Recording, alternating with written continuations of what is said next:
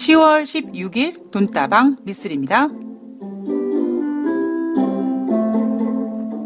최근 글로벌 증시의 동반 하락은 지금까지 조정 패턴과는 달리 미국 펀더멘탈 불확실성의 원인으로 미국에서부터 시작되었다. 이번 조정을 통해 미국 펀더멘탈마저 둔화될 경우 미국은 물론 글로벌 경제 및 금융시장 다운 리스크 확대가 불가피함을 확인했다.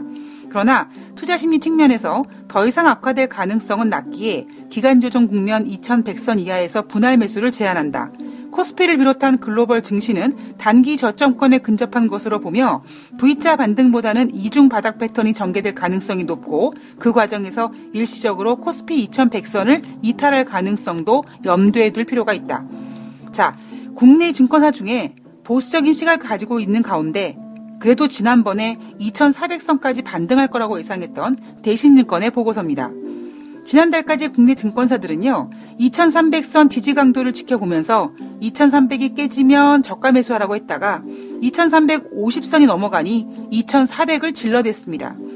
뭐 다 좋습니다만 2100선 이탈 시 매수할 돈이 없습니다. 그들은 현금 비중을 늘리라고 말해준 적이 없으니까요. 돈다방 미쓰리 시작합니다.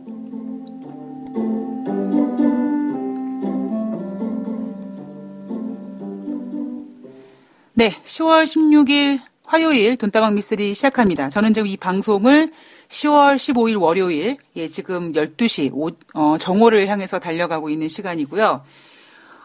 토요일 날, 일요일 날, 주말이고 휴일인데, 돈다방 미쓰리는 한 주 동안 제일 바쁜 시간이거든요. 특히 지금 같은 경우에는 이제 5월 달 유료 방송에 대해서, 준비가 덜 된 상태에서 등 떠밀리는 식으로 유료 방송을 진행했다가 저도 이래저래 시행착오를 많이 겪어서 마음고생, 많은 고생을 하고 있고 또 거기에 또 함께 해주신 우리 유료 방송 청취자님들도 지금 물론 다행히 잘 빠져나오고 잘 이렇게 이익 나신 분도 계시겠지만 또 손실 나신 분들은 지금 그 고통을 지금 같이 겪고 있는데 그래서 저의 큰, 잘못이고, 시장을 탓하기보다는 그냥 저는, 제가 참, 준비가 안 된 상태에서 진행을 했던 부분이기 때문에 뭔가 제가 케어하려고 하는 그러니까 무언가를 시작하기 전에 제가 최악의 경우라든가 최상의 경우 여러 가지 다양성을 생각하고 진행을, 하는 스타일인데, 그냥 그 당시 그냥 주변의 지인분들이 계속 이제 그렇게 전문가 해라, 유료 방송 해라 이렇게 이제 막 그 등 떠밀듯이 이제 막 이렇게 프레셔를 가하다 보니까 이게 해야 되는 건가 보다라고 생각을 해서 차마 제가 마음에 들 정도로 확실하게 준비를 하지 못한 상태에서 진행을 하다 보니까 유료 방송에서 지금 손실본 분들한테는 제가 개인적으로 너무나 정말 죄송한 말씀을 드리죠. 제가 조금 더, 좀 마음의 여유를 가지고, 조금 더 좀 진지하게, 조금 더 시간을 가지고 이렇게, 뭔가를 계획했으면, 제가, 이제는 좀 이렇게 해도 되겠다라는 그 때가 되었으니, 이제는 준비하자. 그래서 뭔가 좀 완벽하게 준비를 했었어야 되는 건데, 그러지 못했던 부분에 대해서 일단은 너무나, 죄송하다는 사과의 말씀을 드리고, 그리고, 대신에, 여러분들, 이제, 유료 방송 들으신 분들 중에 손해 나신 분들, 지금 당장이야. 사실 주식시장도 지금 당장 분위기가 달라질 수 있고 그런 상황도 아니고, 일단 여유 자금으로, 참여해 주셨을 거라고 믿고요. 그런 분들 상대로, 시간이 좀 지나서 제가, 어떤 식으로든지, 보이는 라디오식으로 해서 그분들만을 위한 어떠한 특별 방송을 만들든지 아니면 오프라인으로 만들든지 해서 최소한 잘 빠져나오실 수 있도록 제가 컨설팅을 해드리겠다라고 약속을 드렸지 않습니까? 그러다 보니까 이제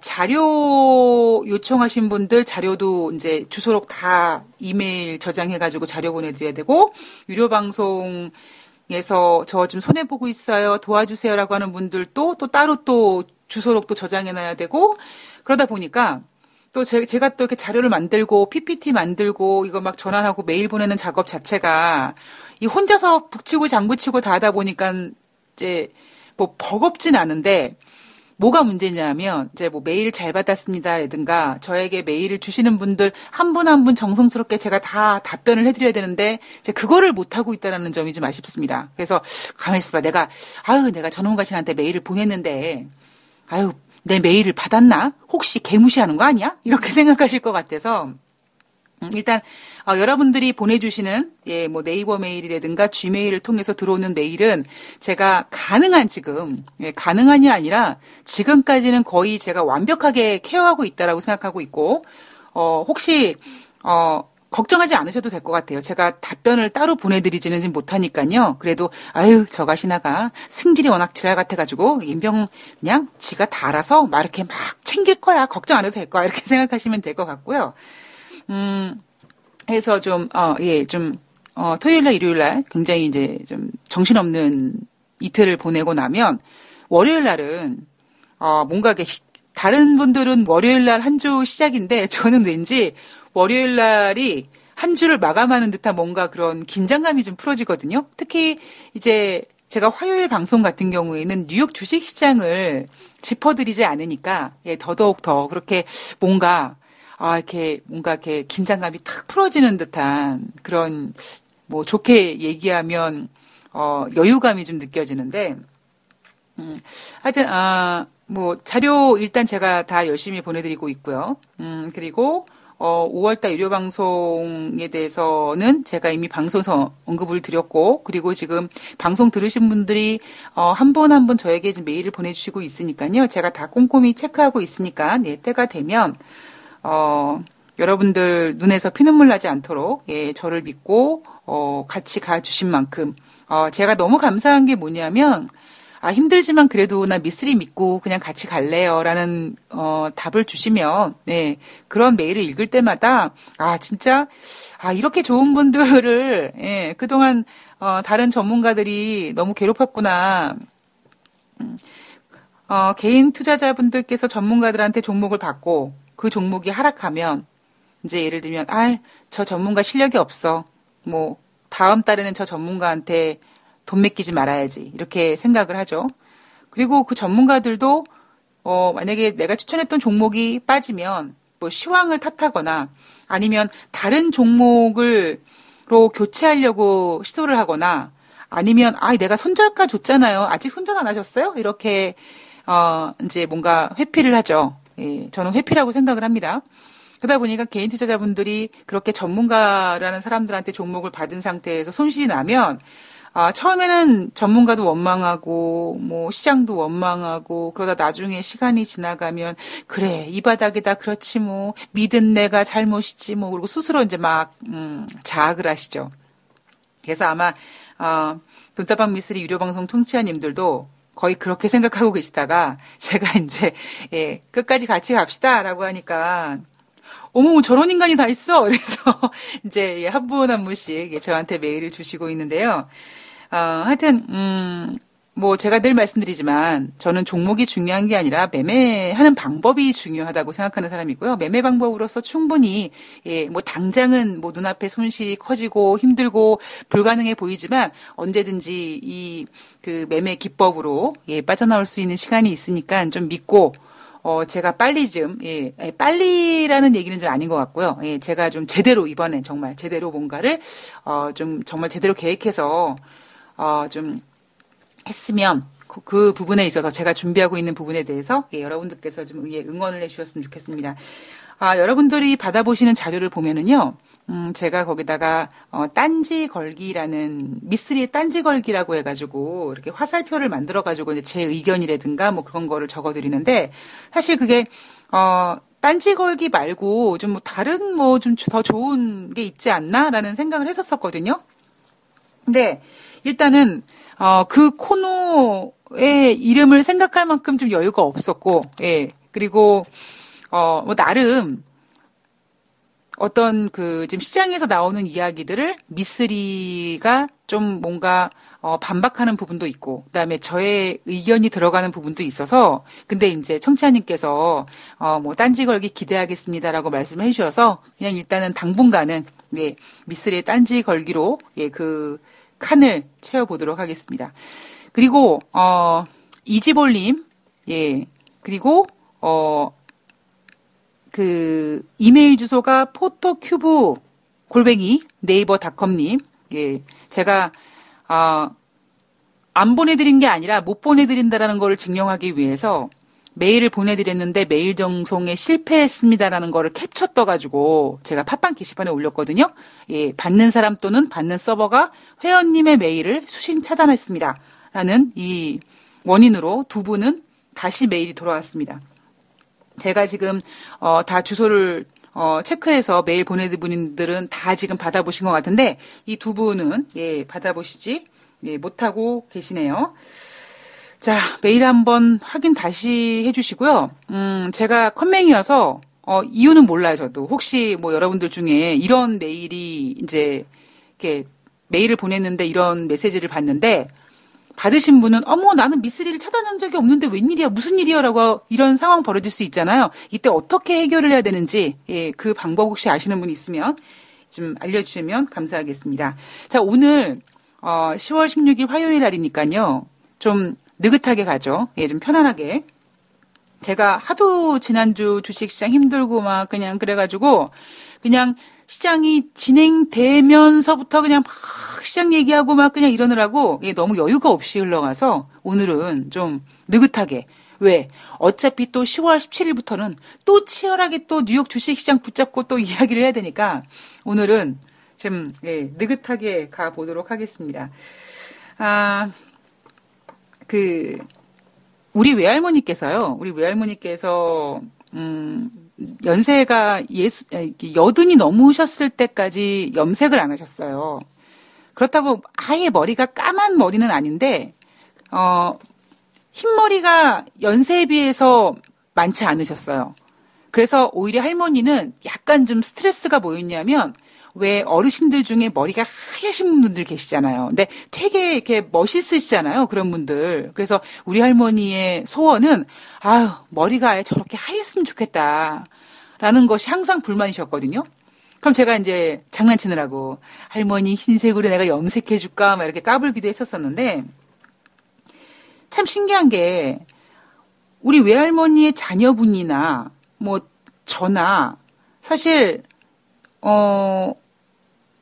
할머니보다 어찌 보면 흰머리가 더 많거든요. 그러니까 이해가 안 가죠. 좀 이게 유전적인 문제일까 뭘까? 왜 우리 할머니는 흰머리가 이렇게 연세에 비해서 없을까? 하물며요. 나중에는 흰머리가 줄고 검은 머리가 더 나시더라고요. 그래서 제가 한편으로는 그래. 내가 열심히 우리 할머니 영양제를 좋은 거를 막 챙겨드려서 우리 할머니가 회춘하나 보다. 라고 이제 그렇게 생각하면서 할머니한테 막 개생색을 했던 적도 있었는데, 하여튼 할머니께서는, 그렇게 머리가, 까만 머리가 많으셔가지고 되게 그 부분이 신기했었거든요. 그래서 한때 제가 우리 할머니는 왜 까만 머리가 많을까? 그래서 진짜 내가 정말 좋은 영양제를 사드려서 그런가? 뭐 그런 생각도 했었고. 근데 할머니를 옆에서 분석해 본 결과 그 우리 할머니가 진짜 욕을 잘하시거든요. 우리 할머니는 뭔가 이렇게 좀 이렇게 자신의 감정을 이렇게 속에다 담아 두시는 스타일이 아니라 그냥 바로바로 지르는 스타일이세요. 근데 그 지를 때 거기다가 이제 적당한 욕을 가하게 되는데 그냥 욕이 에이식빵 이런 욕이 아니라 정말 야 어떻게 저렇게 욕을 예술화시키지라고 할 정도로 그 막 주옥 같은 멘트들이 있습니다. 그래서 제가 어렸을 때는 그 할머니께서 욕하시는 거를 녹음해가지고 그거를 예 이렇게 받아서 적었던 적도 있었어요. 근데 뭐 나이가 좀 시간이 지나가니까 다 잊어버리게 되더라고요. 그러니까 단순한 욕이 아니라 그래서 우리 식구들은 무슨 얘기를 하냐면 우리 할머니한테 욕을 먹으면 분해서 잠을 못 잘 정도로 야 어떻게 저런 욕을 할 수 있지 뭐 그런 생각을 해서 우리 할머니가 이렇게 어떤 그 본인의 화나 이런 감정을 이렇게 막 참지 않고 바로바로 뭐 자식들한테나 뭐 주위 사람들한테 바로바로 풀어버리니까 이래서 스트레스를 안 받으시나? 근데 스트레스는 많이 받으셨죠. 스트레스 많이 받으셨을 텐데도 불구하고 아마 그렇게 직설적인 표현을 하셔서 그런가 보다라는 결론을 나름대로 내렸습니다. 근데 이제 보면은 우리 할머니가 어느 정도냐 하면은요. 할머니가 저한테도 욕을 하시거든요. 근데 그 욕을 처음에 들으면 정말 분할 정도로 욕을 하세요. 근데 나중에는 이제 이게 같은 가족이고 또 할머니가 저한테 욕하시고 이러는 게 이제 다 애정이 이렇게 맞물려 있기 때문에 그런 거다라고 생각이 들어서 그런지 모르겠습니다만 어느 순간부터는 이 할머니가 하시는 그 시원한 욕을 들으면요. 그 후드 옆 뒤편에서 밀려오는 아련한 카타르시스를 느끼게 되더라고요. 그러니까 할머니 같은 경우에는 이제 혼자서 집에 계시다가 제가 퇴근하고 집에 가면 이제 저를 붙잡고 하루 종일 이제 욕을 하시면서 스트레스를 좀 푸셨어요. 근데 제가 마음에 안 들면은 저에 대한 욕을 하셨고, 그다음에 제가 마음에 들면 이제 주변 동네 분들 누가나 이제 걸리는 거죠. 그래서 이제 그분의 흉흉과 욕을 매일 하시는 거예요. 근데 할머니 그러지 마. 왜 이렇게 남을 그렇게 그래. 근데 저도 처음엔 제가 이렇게 말리다가 나중에는 그냥 뭐라 그럴까요? 그냥 그 할머니가 이런 식으로 스트레스를 푸시는구나. 그리고 혼자서 하루 종일 집 지키고 계시다가 제가 그래도 그나마 퇴근하고 오면 저 붙잡고 얘기하는 게 낙인 분인데 아마 저한테 이렇게 스트레스를 해소하시나 보다라고 이제 생각을 하고 이제 나중에는 할머니가 욕하면은 막 무릎을 탁탁 치면서 막 그 추임새도 넣어주고 막 그래요. 근데 할머니가 그 스트레스 푸는 방법을 예를 들면 우리 옆집에 사는 어떤 여자분이 좀 약간 좀 마음에 안 들었다. 뭔가 할머니한테 좀 실수를 했다. 그럼 이제 옆집에 사는 그 분을 상대로 이제 계속 며칠 동안 이제 막 스트레스를 저한테 푸십니다. 근데 어느 날 제가 퇴근하고 갔는데 저는 이제 기대를 하고 가죠. 근데 사실 기대라기보다 저도 사실 인천에서 서울로 출퇴근하면서 왕복 막 출퇴근하는 것도 피곤하고 그리고 주식시장에서 진짜 막 하루 종일 스트레스 받는 것도 피곤하지만 그래도 이제 집에 들어가기 전에는 그래 할머니랑 들어가서 이제 놀아줘야지라는 마음으로 이제 우리 할머니가 또 오늘은 어떤 주옥 같은 욕을 해가지고 또 나의 어떤 카타르시스를 느껴지게 할까 이런 생각을 하는데 어느 날에 집에 들어가면 할머니가 아무런 말씀을 안 하세요. 그러면 이제 또 그때는 또 제가 또 할머니를 또 슬슬 건드리죠. 할머니 왜 오늘은 욕을 안 해? 옆집 아줌마가 어떻게 했나 봐? 막 이렇게 제가 이제 우리 할머니랑 되게 장난을 잘 쳤거든요. 그러면 우리 할머니께서 뭐라고 말씀하시냐면 야 이제는 하도 이제 욕을 해가지고 이제 욕할 기운도 없다. 이런 말씀을 하시더라고요. 그래서 우리 할머니 입에서 그런 이야기가 나오면 이제는 제 옆집 여자분은 해방되시는 거예요. 그래서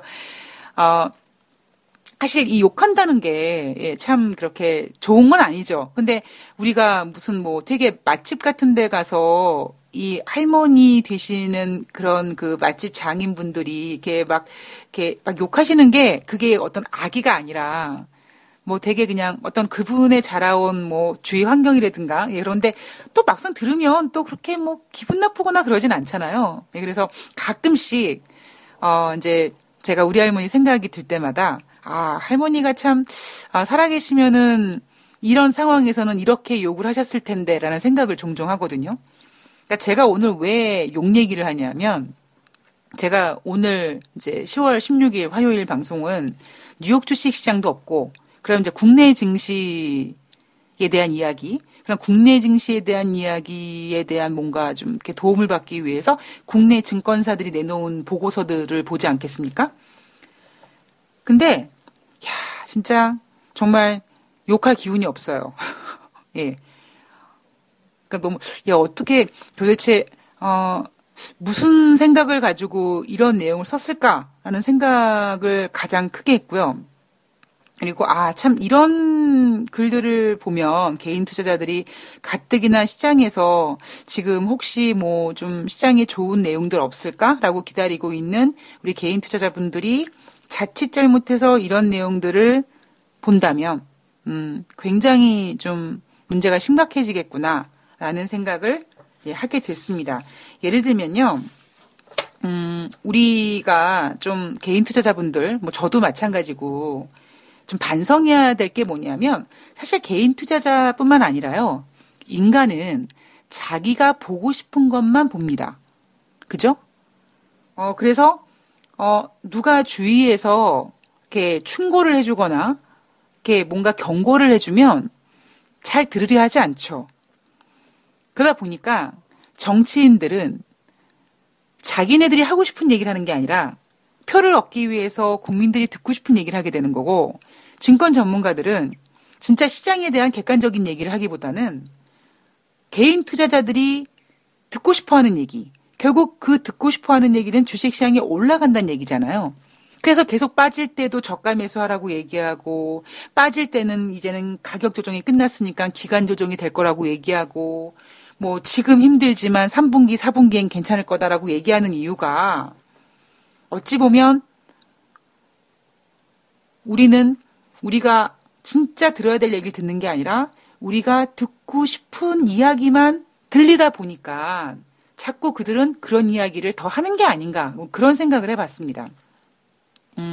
돈다방 미스터리가 처음에 이제 뭐 비관론 이야기 나오고, 그리고 제가 방송 중에 몇 번을 어필을 해드렸죠. 아, 그래, 맞아요. 여러분, 뭐 좋은 이야기도 여러 번 들으면 기분 나쁠 텐데, 제가 계속 이렇게 주식시장의 경고의 종소리를 울리면 여러분들께서 참 짜증나시죠란 이야기를 해드렸습니다만, 저는 여러분들이 제 방송을 들으시고 짜증이 나실 거라는 거를 제가 알아요.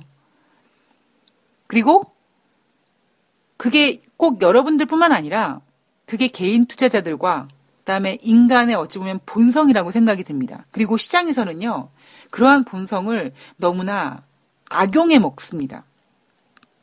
제가 지금 무슨 얘기를 해드리려고 했냐면, 자, 우리 잠깐 본 내용에 들어가기 전에 우리 개인 투자자분들 반성의 시간을 우리 여러분과 저와 함께 손을 잡고 반성의 시간을 한번 가져보도록 하겠습니다.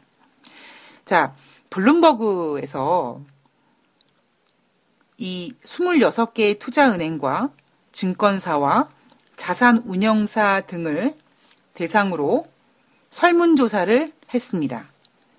그런데 이 설문조사의 내용이 뭐였냐면 연말까지, 2018년도 연말까지 신흥시장에서 투매가 계속 나올 거다라는 의견들보다는 26개의 투자은행이라든가 증권사, 자산운용사를 어떤 그 운영하는 그런 전문가들이 생각하는 어떤 시장은 연말까지 신흥시장에서 투매가 계속 나온다는 생각보다는 신흥국의 금융자산의 가치가 바닥이다라고 생각하는 전문가들이 더 많다라는 설문조사 결과가 나왔다고 합니다.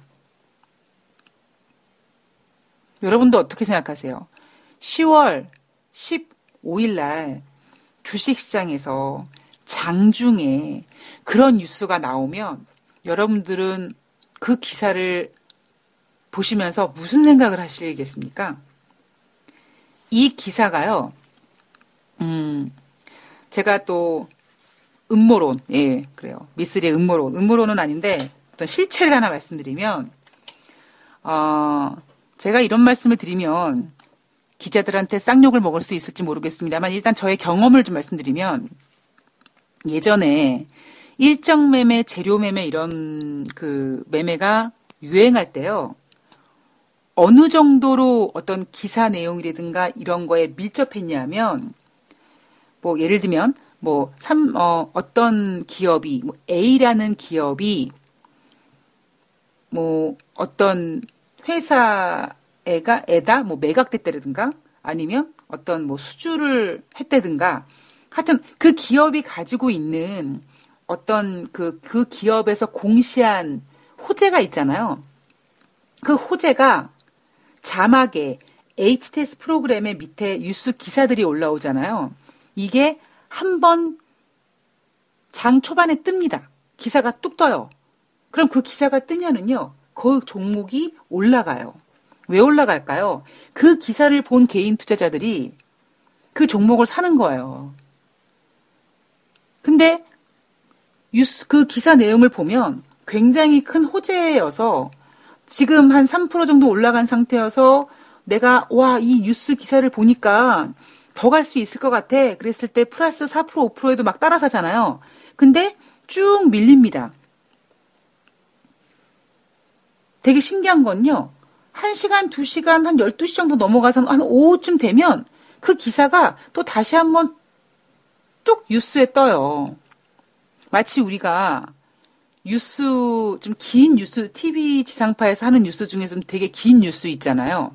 뭐 예를 들면 저는 아침마다 이제 KBS 9번에서 하는 뉴스광장이라는 뉴스를 6시부터 이제 7시 한 47분까지 하는 그 뉴스를 보는데요. 그 뉴스 같은 경우에는 6시부터 한 6시 반까지가 한 타임이고, 한 6시 반부터 다시 이제 헤드라인 얘기하고, 한 6시 50분까지 하다가 또 어떤 뭐 인터넷 이야기라든가 뭐 이런 여러 가지 얘기하고, 다시 7시에 다시 헤드라인 해가지고 이렇게 똑같은 뉴스들을 하루에 한 3번, 4번 정도 이렇게 그 시간에 되풀이하거든요. 마치 그것처럼 주식시장에서 어떠한 재료가 있으면, 그 기사가 있으면 그 기사가 한 번 올라오는 게 아니라 HTS 프로그램에 한 번 올라오고 2번 올라옵니다. 그래서 옛날에 약삭 빠르게 매매하는 분들은요, 그 HTS 프로그램에 뉴스가 나오면은 물량을 샀다가 두 번째 나오면 처음에 샀는데 쭉 올라갔는데 못 팔고 나왔어요. 그럼 좀 기다리고 있다가 그래 뉴스가 또 올라오겠지? 그러면 두 번째 뉴스가 나오면 그 뉴스를 마치 처음 본 개인들이 어머나 이런 내용이 있었네 사야겠네라고 해서 나중에 뛰어든 개인들한테 물량을 넘기고 나옵니다. 그래서 사실 이 뉴스 기사가 언제 나오는 것도 굉장히 중요하거든요. 제가 이 블룸버그에서 발표한 이 설문조사 내용, 이 기사 내용을요,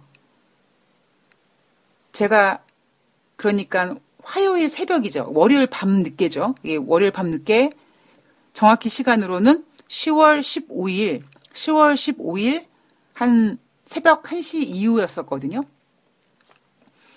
연말까지 신흥시장에서 투매가 계속될 것이라는 어떤 우려감보다는 신흥국 금융자산 가치가 바닥을 찍었다라고 생각하는 어떤 전문가들의 의견이 더 많아졌다라는 내용입니다. 그런데 이 내용이요, 똑같은 내용인데 10월 15일 장이 열리고 제가 지금 녹음하고 있는 이 오전 12시 전에 또 나옵니다. 그 HTS 프로그램에 보이는 첫 문장이 뭐라고 되어 있냐면 신흥시장 강세론자들이 마침내 약세론자를 압도하기 시작했다라고 나옵니다. 제가 여러분들한테 질문을 던질게요. 여러분들이 이 기사를 읽으시면 어떤 생각이 드실까요? 이게 그냥 한 줄만 나온 게 아니라 나름대로 쭉 내용이 있어요. 아르헨티나, 터키의 강한 정책 대응 이후에 신흥시장에 대한 자신감을 일부 회복했고 대내외 여건에서 신흥국 대부분이 비교적 건강한 상태다.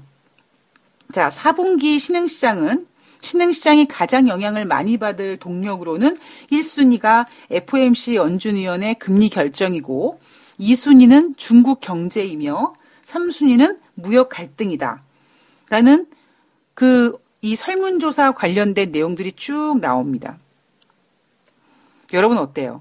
이 기사 내용 보시면 이제 진짜 신흥시장 뭔가 우리는 아직까지는 좀 힘들고 아직까지는 정신 없는데 그래도 뭔가 좀 투자은행 이런 전문가들은 큰 그림을 그리면서 지금 신흥시장 좀 뭔가 가치가 바닥이구나. 전문가들이 그렇게 얘기하니까 아마 이제는 시장이 안정을 취하려나 보다 이렇게 생각하지 않으실까요? 근데 여기에는요, 굉장히 큰 함정이 있어요. 여러분들께서 제가 아까 이 말씀을 드리기 전에 여러분들께 우리 반성합시다라고 말씀을 드렸고, 그리고 그 반성과 함께 여러분께서 가장 중요하게 가지고 가셔야 될 게 뭐냐면, 아까도 말씀드렸지만 사람은 내가 보고 싶은 것만 보게 됩니다. 그래서 지금 가뜩이나 시장 어려워 죽겠는데, 가뜩이나 지금 내 주식 물려 있는데, 혹시 좋은 내용 없나? 좋은 기사 내용 없나? 호재 없나? 라는 걸 막 찾고 있는 중에, 신흥시장 강세론자들이 마침내 약세론자를 압도하기 시작했다라는 문장 하나를 보면 엄청난 안도감이 듭니다. 그러면 이런 경우가 나타날 수 있어요. 아주 극단적인 예를 보여드리면, 아, 그래, 시장이 되게 불안하니까, 아, 나는 현금 좀 갖고 있어야겠다. 라고 생각하셨던 분들이 이 기사 내용을 딱 보고, 아, 그래? 그래. 시장은 공포에서 사서 뭐 뉴스에 팔라 그랬어. 지금 이미 이렇게 큰 어떤 26개 투자은행, 증권사, 이런 자산운용사들이 어떤 신흥시장 금융자산의 가치가 바닥이라고 했으니까 나도 지금 들어가도 괜찮을 것 같다라고 생각하면서 갖고 있던 현금을 매수하게 되는 경우가 있습니다. 여러분 그런 경우 없을 것 같죠? 있어요. 자, 여기서 뭐가 잘못됐을까요? 우리가 뭘 놓쳤을까요, 여러분? 여러분들 제가 봤을 때는 이 기사, 제가 지금 읽어드린 이 기사 내용을 알고 있는 분도 계실 거고 처음 뭐 그런 내용이 있었어라고 생각하시는 분도 계실 겁니다. 그리고 아마 제가 지금 말씀드리는 내용이 아, 그럴 수 있겠다라고 동조하시는 분도 계실 거예요. 근데 우리가 놓치고 있는 굉장히 큰 미스테이크가 하나 있어요.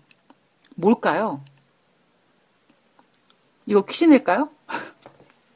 바로 뭐냐면 제가 자꾸 주식시장에서 미쓰리의 음모론 하는 얘기, 왜 주식시장이 허접하고 왜 개인들은 매번 당하는지, 세력들은 어떤 생각을 하는지, 세력들은 개인을 막 이용해 먹고 왜 이러는지 자꾸 말씀드리는 이유가 뭐냐면 보세요. 이 블룸버그가 나중에 여러분 제 방송 들으시고 이 기사를 한번 검색해 보세요.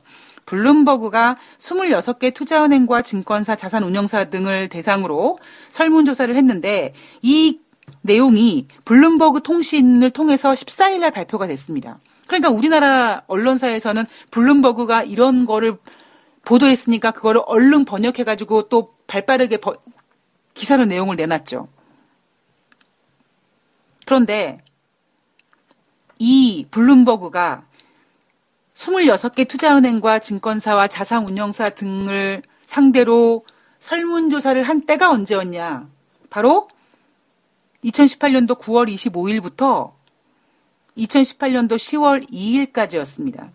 10월 2일 날 우리나라 주식시장 많이 하락했었을 때 전문가들은 시장에서는 뭐라고요? 중국과 미국과 무력 충돌 우려감 때문에 그래서 하락했다라고 정말 개풀 뜯어먹는 소리를 했습니다.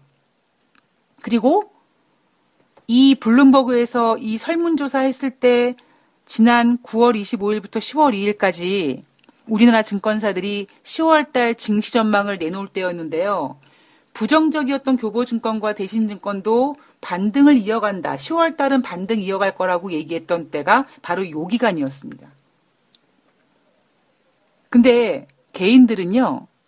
이러한 내용들이 블룸버그 통신에서 이 기사가 언제 나왔다? 10월 14일 날 나왔다.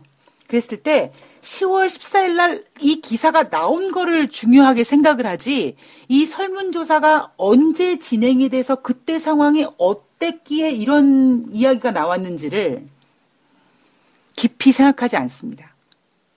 그래서 세력들은 개인들은 그냥 되게 단순하게 생각하니까 막 이용해 먹는 거예요. 여러분들 중에서 만약에 이 기사 내용을 보고 나 미쓰리처럼 생각했었어. 그래, 뭐 그런 기사 봤는데 말도 안 되는 소리지. 지난 9월 25일부터 10월 2일까지 뭐 그때는 진짜 뭐 안정되는 것처럼 보였고 10월 달에 반등을 올 것처럼 보였으니까 우리 국내 증권사들도 그렇게 봤으니 외국계 26개 투자은행과 증권사, 자산운용사도 그렇게 봤겠지. 나도 그렇게 미쓰리랑 똑같이 생각했었어라고 하시는 분들은요. 손을 번쩍 한번 들어주세요. 근데 제가 장담컨대 그렇게 깊숙이 생각하시는 분들이 별로 없으세요. 그래서 개인 투자자들은 주식시장에서 매번 당하는 겁니다. 제가 이 얘기를 오늘 굉장히 간단하게 하려고 했거든요. 되게. 근데 이 원고를 다 준비하고 이제 막 녹음을 하려고 그랬는데 갑자기 자막에 뭐 서울 뉴스핌 해가지고 신흥시장 강세론자들이 마침내 약세론자를 압도하기 시작했다 그러니까 가만히 있어봐. 이거 내가 아까 봤던 기사 내용과 또 다른 건가? 라고 클릭을 해서 제가 지금 프린트를 해서 봤더니 그 10월 14일 날 블룸버그 통신에서 나왔던 그 내용을 새벽에 블룸버그 통신이 바로 내놓자마자 바로 한 번 내놨고 그다음에 장중에 지금 시장이 막 불안불안한데 개인들이 열심히 좀 사고 있는데 이 상황에서 또 한 번 아주 강력한 멘트로 신흥시장 강세론자들이 마침내 약세론자를 압도하기 시작했다. 이게 얼마나 여러분들에게 안도감을 주는 멘트입니까? 그러니까 이게 장중에 또 한 번 나오더라고요. 제가 오늘 이 기사 내용을 가지고 굉장히 뭐 이게 너무 제가 이거 하나를 되게 우려먹었다라고 생각하실 수도 있는데 제가 전해드리고 싶었던 거는 오늘 제가 말씀드리고 싶은 메시지는 뭐냐면 이렇듯 제가 조금 전에 우리 손잡고 반성하자 그랬죠. 우리는 그동안 이러한 재료들을 볼 때 과연 무엇을 보았는가. 단순히 앞으로 좋아질 거라는 내용만 봤지 진짜 실체를 보지 못한 게 아닌가. 지금 제가 어제 방송에서 뭐 연병하네 이런 얘기하면서 지금 미국 경기 호조라고 얘기하는데 아니 지난주에 발표됐던 미국 경제 지표가 어딜 봐서 호조며 그리고 물론 분위기가 좀 약화되긴 했지만 여전히 어떤 숫자상으로는 강한 모습이 나타나긴 합니다만 우리가 단순히 그거를 보고 끝내는 게 아니라 그거를 보고 돈을 투자하는 거고요. 투자는 뭡니까? 시간에다가 돈을 들인단 말이에요. 미래 가치가 돈에 반영되기 거 아니겠습니까? 그게 투자 아니에요? 그런데 지금 미국 경기가 좋다. 그래서 지금 주식시장이 좋다라고 평가하면 진짜 아메바라니까요. 아메바? 정말 단세포 생물이라니까요. 근데 우리는 매번 그렇게 당했습니다. 제가 이 바닥에 한 20년 정도 이제 좀 있으면 20년인데 한 20년 정도 있으니까요. 변하지 않는 구조더라고요. 여러분들께서는 오늘 제 1부 방송을 들으시고 아 맞아. 나도 항상 뭐 내 주식이 물려 있으니까 지금 시장이 불안하니까 혹시 뭐 좋은 내용이 없나라는 걸 찾다 보니 이런 내용을 보고 뭐 신흥시장 강세론자들이 이렇게 얘기했다. 그래 뭐 앞으로 시장이 좀 이제 바닥을 찍을래나 이렇게 믿어왔다. 라면 앞으로는 과연 이러한 의견이 뉴스 기사로는 10월 14일 날 보도가 됐으나 이 설문조사는 과연 언제 진행됐는지를 한번 찾아봐야겠구나. 그렇게 뉴스나 어떤 주식시장에서 어떤 나오는 내용들, 정보들 모든 것들은 어떻게 봐야 된다? 다양하게 봐야 되고 깊숙이 봐야 된다는 얘기입니다. 제가 여러분들한테 시황은 멀리 보고 종목은 깊숙이 보라고 얘기하죠. 우리가 종목을 깊숙이 보라고 하는 내용은 뭐냐면 내가 종목을 사기 위해서 그 종목을 사는 그 상황에 대해서 깊숙이 알아야 된다는 얘기거든요. 그리고 지금 샀는데 앞으로 시장이 좋을지 안 좋을지 알아야 되니까 시장은 좀 멀리 봐야 되고 그래서 시황은 만원경처럼 멀리 보고 종목은 현미경처럼 깊게 보라고 말씀드리는 이유가 바로 그겁니다. 아마 여러분들 중에 이 돈다방 미쓰리 지금 10월 16일 이 일부 방송을 들으시고 굉장히 느끼는 바가 클 거라고 저는 생각을 합니다. 그래서 앞으로는 이런 내용들, 어떤 부정적인 내용이든 어떤 긍정적인 내용이든 그 기사 내용이 나오는 날을 보는 게 아니라 그 기사 내용이 뭔가 설문조사를 하던 그 이야기하는 그 시대의 배경, 그때 상황을 조금 더 생각해서 이러한 뉴스들에 내가 속지 말아야겠다라는 반성을 하셔야 된다는 거죠. 지금 시장에서 10월 15일 월요일 주식시장에서 코스피는 개인이 2,600억 원 사고 코스닥은 개인이 1,600억 원 사고 있고 이게 뭐가 중요합니까? 지금 코스피 시장에서 2,600억 개인이 매수해준다고 여러분이 갖고 있는 종목이 뭐 빨간색이 납니까? 안 그렇거든요. 그렇기 때문에 앞으로, 그러니까 제가 여러분께 올 가을은 추수의 계절이 아니라 준비의 계절이라고 말씀을 드리고, 제가 지금 최근 들어서 굉장히 좀 정말 다양한 이야기들을 해드리고 있어요. 정말 제가 갖고 있는 정말 모든 그 주식 바닥의 뭐 노하우는 아닌데, 하여튼 주식에 대한 모든 그 이야기를 대방출하고 있는 것 같아요. 왜냐하면 저는 2019년 내년에 여러분들과 더 깊게, 더 다양하게, 뭔가를 하려고 준비하고 있기 때문에. 그래서 여러분들이 마음의 준비가 돼 있으셔야 되거든요.